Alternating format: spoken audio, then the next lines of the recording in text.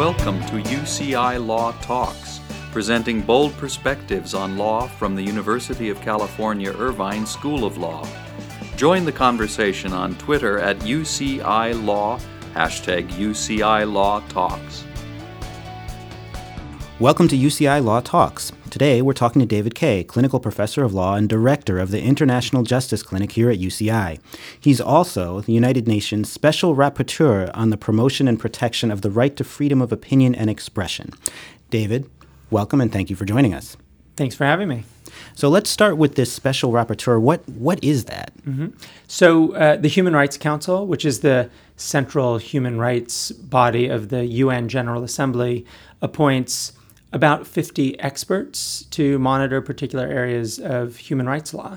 And there are working groups on things like arbitrary detention and mercenaries, things like that.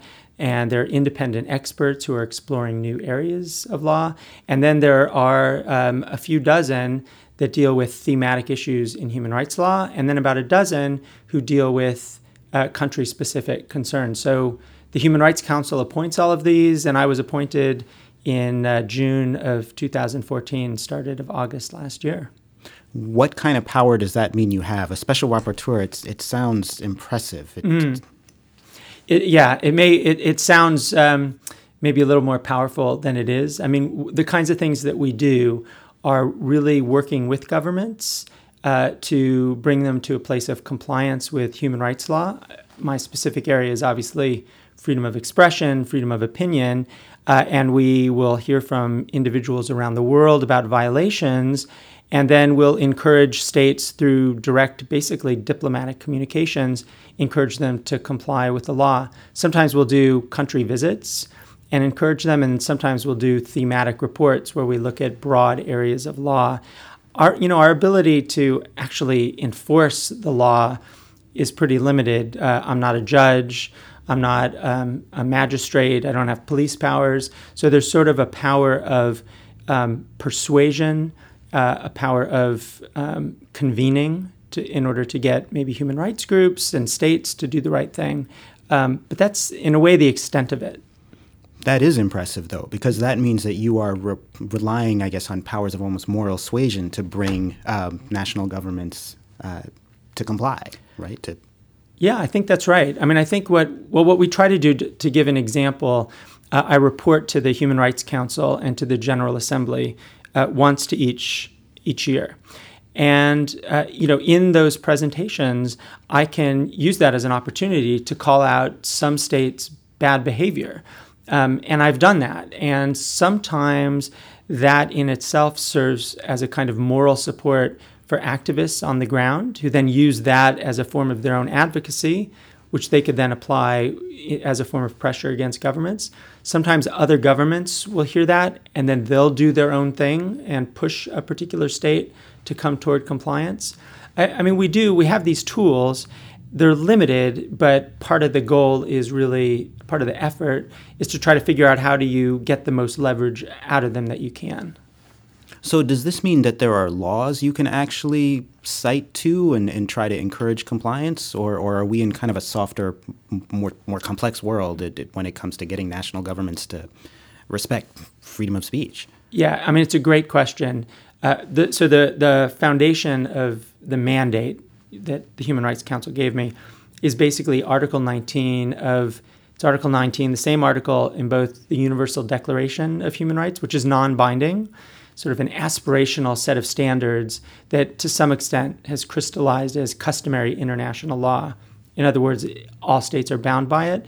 But there's also the International Covenant on Civil and Political Rights, which we call the ICCPR, which also has Article 19, and it protects everyone's right to maintain an opinion without interference, and it protects everyone's right to seek, receive, and impart information and ideas of all kinds through any media and regardless of frontiers. So we have a kind of basis of law that's both binding and potentially a little bit softer. And we use that to effect. I mean, not all states are party to the ICCPR. For example, the United States is, but for example, China is not, and Saudi Arabia is not. So we have to, work on using some of the softer tools or the softer foundations, and hope that those provide a standard that we can encourage those states to achieve. But there's broad understanding, I think broad consensus, that the norms that underlie this mandate are actually the legal norms that are out there that should be applied by states. You mentioned that you'd presented already to whom? Mm-hmm. And can you tell us a little bit about what was the content of the presentation that you made? Yeah, so I've presented twice so far, to the Human Rights Council last June and to the General Assembly's third committee, which is basically their Human Rights Committee, and that's kind of a committee of the whole at the General Assembly. The first presentation was a thematic report, so a report of about 10,000 words, for those who are counting and care about those things. It's a report that went public. It's on the website of the Office of the High Commissioner for Human Rights. It gets picked up by advocates around the world. And I also presented orally, talking points, not all 10,000 words, to the council itself, which is about a little less than 50 states, but then any number of states. Any of the other 140 states out there that are members of the UN can also participate, as well as members of civil society, so non-governmental organizations. So I presented, the hard copy, the report itself, my hope is that advocates pick it up. They use it in litigation, in advocacy, in all sorts of forms in order to really apply them, which we're looking at international law, apply those norms in a domestic context or depending on in an international context. So that first report was on encryption and anonymity online, like big issues for people who are trying to avoid surveillance, particularly activists, journalists, all sorts of people who are just trying to have some zone of privacy for their freedom of expression. So we dealt with it in that context. And, my hope is that others pick it up. We got a lot of pushback from states, but I think advocates are very happy with it. And I think it reflects the, existing international law, more or less. So that was the first one. The last one, just last week, was a report on the protection of sources and whistleblowers. And we could talk a little bit about that. A little bit more of a traditional legal report in the sense that both whistleblowers and sources are the subject of regulation internationally, both as a matter of international law and domestic law, whereas encryption and anonymity had more of a kind of normative development kind of feel to them. How did those two subjects become the topics you were addressing? Do you have a supervisor who suggests to you that these are topics to look at, or how did you pick did you pick these? Yeah, I'm independent on the thematic reporting. I'm expected to independently identify areas of law that are either in need of, say, better implementation. So we know what the law is, but they're not implemented very well, which you might say is the case for sources, for example. The confidentiality of sources is kind of well understood as a principle of national law around the world, but it's not actually enforced very well in many cases. So we really just identify some problem out there in need of work on the implementation side. Or the other might be there's a problem of a normative gap, which I think encryption and anonymity really felt there's a lot of gaps right now in terms of how existing law applies in a digital age. But nobody says you must do this, you must do that. I'm really expected as an independent operator, so to speak, I'm expected to identify issues that really deserve some treatment. In order to do that, I don't do it in a vacuum. I've organized meetings with civil society. We did meetings last year in New York and in London and in Geneva, where we reach out to people, really real experts, to ask, what are the issues that concern you most? And we've reached out to governments as well. And through that process, we learn, well, these are the areas where there is some need. And there may be other areas too. There's other mechanisms to figure out what are the areas we should be looking at. But it is me doing this independently. although with students and with staff at the Office of the High Commissioner for Human Rights. But it's my choice at the end of the day what subjects we adopt. I want to ask about the students, but first I want to ask about the reporting. So it sounds like there's reporting that goes on to figure out which topics to address, which issues rise to the level, and where there's demand for clarity. Having done that, you need to investigate, I assume, conditions in different countries. How do you gather that information? It's a great question. So we do a couple of things. So one is we communicate with governments, as I mentioned right at the beginning, and we communicate not just because, in fact, specifically not only because of reports that we might see in the media.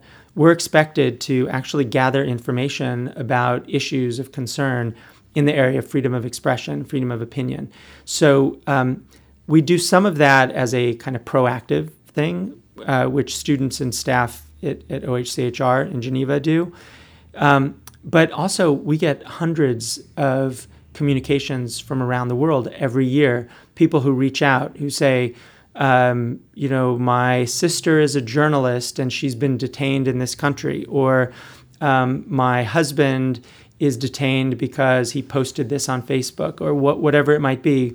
That's one way that we gather information. That's a little bit more passive. Actively, we do look at what are NGOs reporting about, and the clinic is actually designed in part so that students can take on the role of identifying what are problems in different regions around the world and looking at specific cases and then seeking more information. That's kind of enforcement from afar. We can also do enforcement up close, or I'd say monitoring is probably a better word than enforcement. So I'm expected to do 2 to 3 country visits every year. And that, by expected, I mean the Human Rights Council expects that. So I need to ask countries for permission to do an official visit. You might imagine freedom of expression is not an area where countries are banging on the door. It's often seen as extremely politicized or maybe socially sensitive for any number of reasons. So I haven't done a country visit yet, but we've just had a formal sort of confirmation of dates for a visit to Japan, which we'll be doing at the beginning of December. And we've had invitations just over the last month or so from Nigeria, Tajikistan, from Turkey, which is from several months ago, and we're working on identifying some dates, and working with Jordan also to identify something. So in those situations, we'll actually go to the country, we'll meet with government officials, and we'll identify the kinds of subject matters that we're interested in. We'll meet with civil society, we'll meet with academics, and we'll try over the course of 7 to 10 days to get a picture of practice in a particular area, law and practice. And then we'll do a report afterwards that we report to the Human Rights Council. Wow, that sounds like fascinating travel. Yeah. You mentioned we. Mm-hmm. So let me ask about the role of the students here. So that there's a clinic here at the law school. 2nd and 3rd year students take the clinic. What do they do? They do everything that I do, in a way. One of the students this morning said that they were mini rapporteurs. It's, and it's kind of amazing, really. So, and I think really great. It's exciting for me because I rely on super smart students who are really committed to doing this kind of work that's, public interest work that in a lot of respects is very similar to what human rights lawyers do when they're at big organizations like Human Rights Watch or Amnesty, as well as grassroots organizations around the world. So they really support the work of the mandate. So as I said before, we've divided up the clinic, so students have regional responsibilities, and that's for the purpose of kind of day in, day out, monitoring what's happening around the world, and then providing suggestions for communications, and often drafting communications themselves. These are, in a way, like demand letters.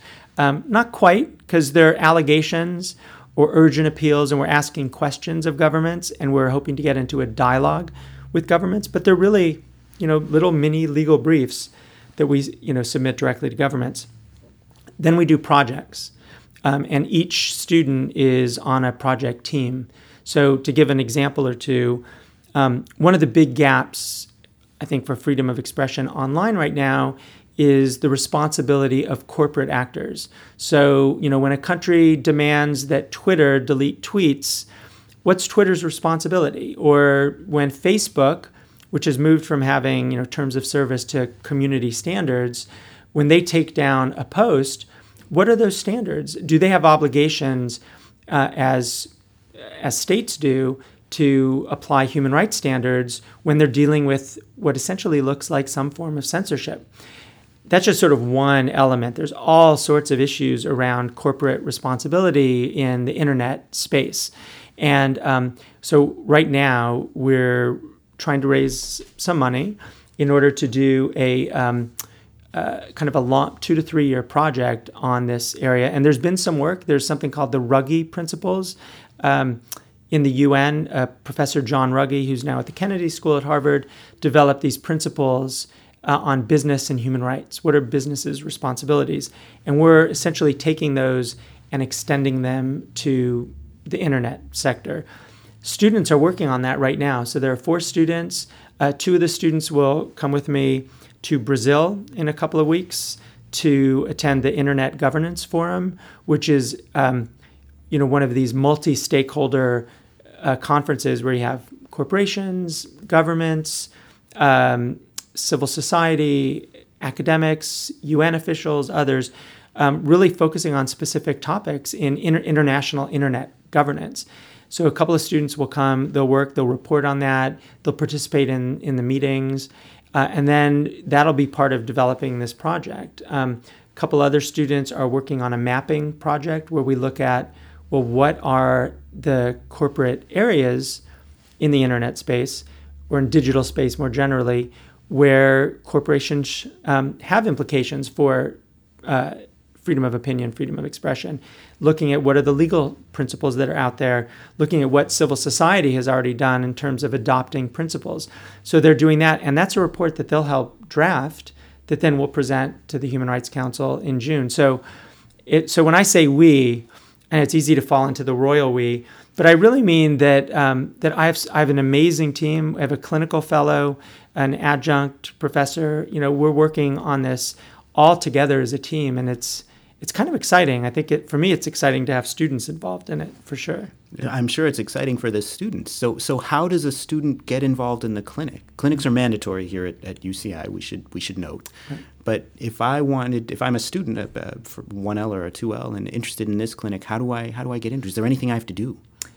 There's nothing particular that a student needs to do. I mean, my experience is that students who want to do this clinic, and I should say, as you know, the clinics here are fantastic. So, but if a student wants to do this particular clinic, my experience is there's no problem in just letting, the assistant dean for clinical education know of a preference, and really making that happen typically is not a problem. There are things that a student can do before, right? We have international law in the first year, so students are already basically prepared for a clinic that is international law oriented. They can take human rights, a survey course that I teach most years. They can take other classes in international law to be prepared. But generally speaking, if a student wants to take it, they can participate. And there's 2 other ways they can participate. One is we've got a great pro bono project. Generally speaking, pro bono program at the law school.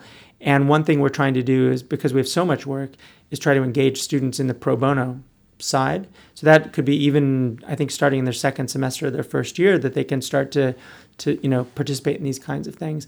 And then on the other end, when you're a third year, if you've already done the clinic, you could do advanced clinic.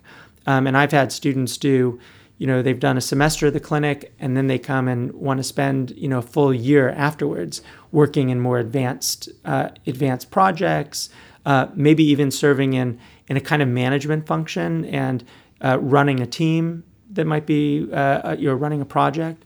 So yeah, there's a possibility to do this really for kind of 2.5 years out of 3 when you're a student here. I'm sure the students will appreciate that experience. That's incredible. I want to ask you a little bit about where you get normative guidance. So we've talked a little bit about the investigation, I guess, right, of conditions in different countries. But then you've got to decide what's the correct resolution of the issue. And I wonder how you conclude that. Yeah, it's a great question. And in international law, it's not like in national law research around the world where you have a kind of clear sense of statutory law, maybe an overhang of constitutional norms, and then you have jurisprudence that is binding on future parties. International law operates, really quite differently. Not all states are bound by the same treaty law because perhaps they haven't joined a treaty. Not all states have the same kind of implementation. Some have made reservations to treaties, so it can be a little bit complicated. In the space of freedom of expression, I think the first thing is there's a common set of norms that most states will agree apply in the context of freedom of expression. The main problem is that it's also understood, and this is true as a part of the ICCPR, the Covenant on Civil and Political Rights, that restrictions may be applied on freedom of expression in specific circumstances, basically where a restriction is necessary to achieve a legitimate government objective like national security. Most of the debate tends to be around the restrictions, as one would expect. So what do we look for on a normative side? We look to practice to see how states have practiced over time. We look at the Human Rights Committee, which is the treaty monitoring body of the ICCPR, and there's a number of cases coming out of that. We look to regional practice. So Article 19 at the universal level, in the global level, is mirrored by the European Convention on Human Rights, the Inter-American, the American Declaration on Human Rights, the African Convention on Human and People's Rights. And under those treaties, there's a whole lot of practice. There's the European Court of Human Rights, the Inter-American Court, Inter-American Commission on Human Rights, the African Commission on Human Rights.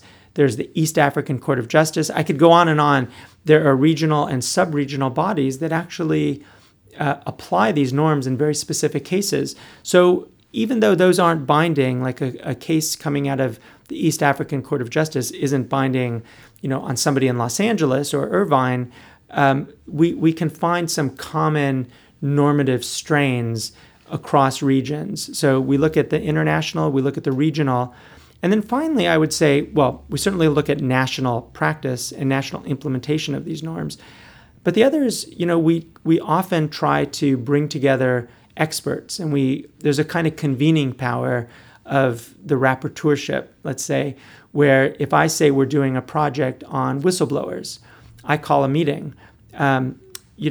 People come. It's not like other experiences I've had where you got to bang down the door to get people to come to a meeting.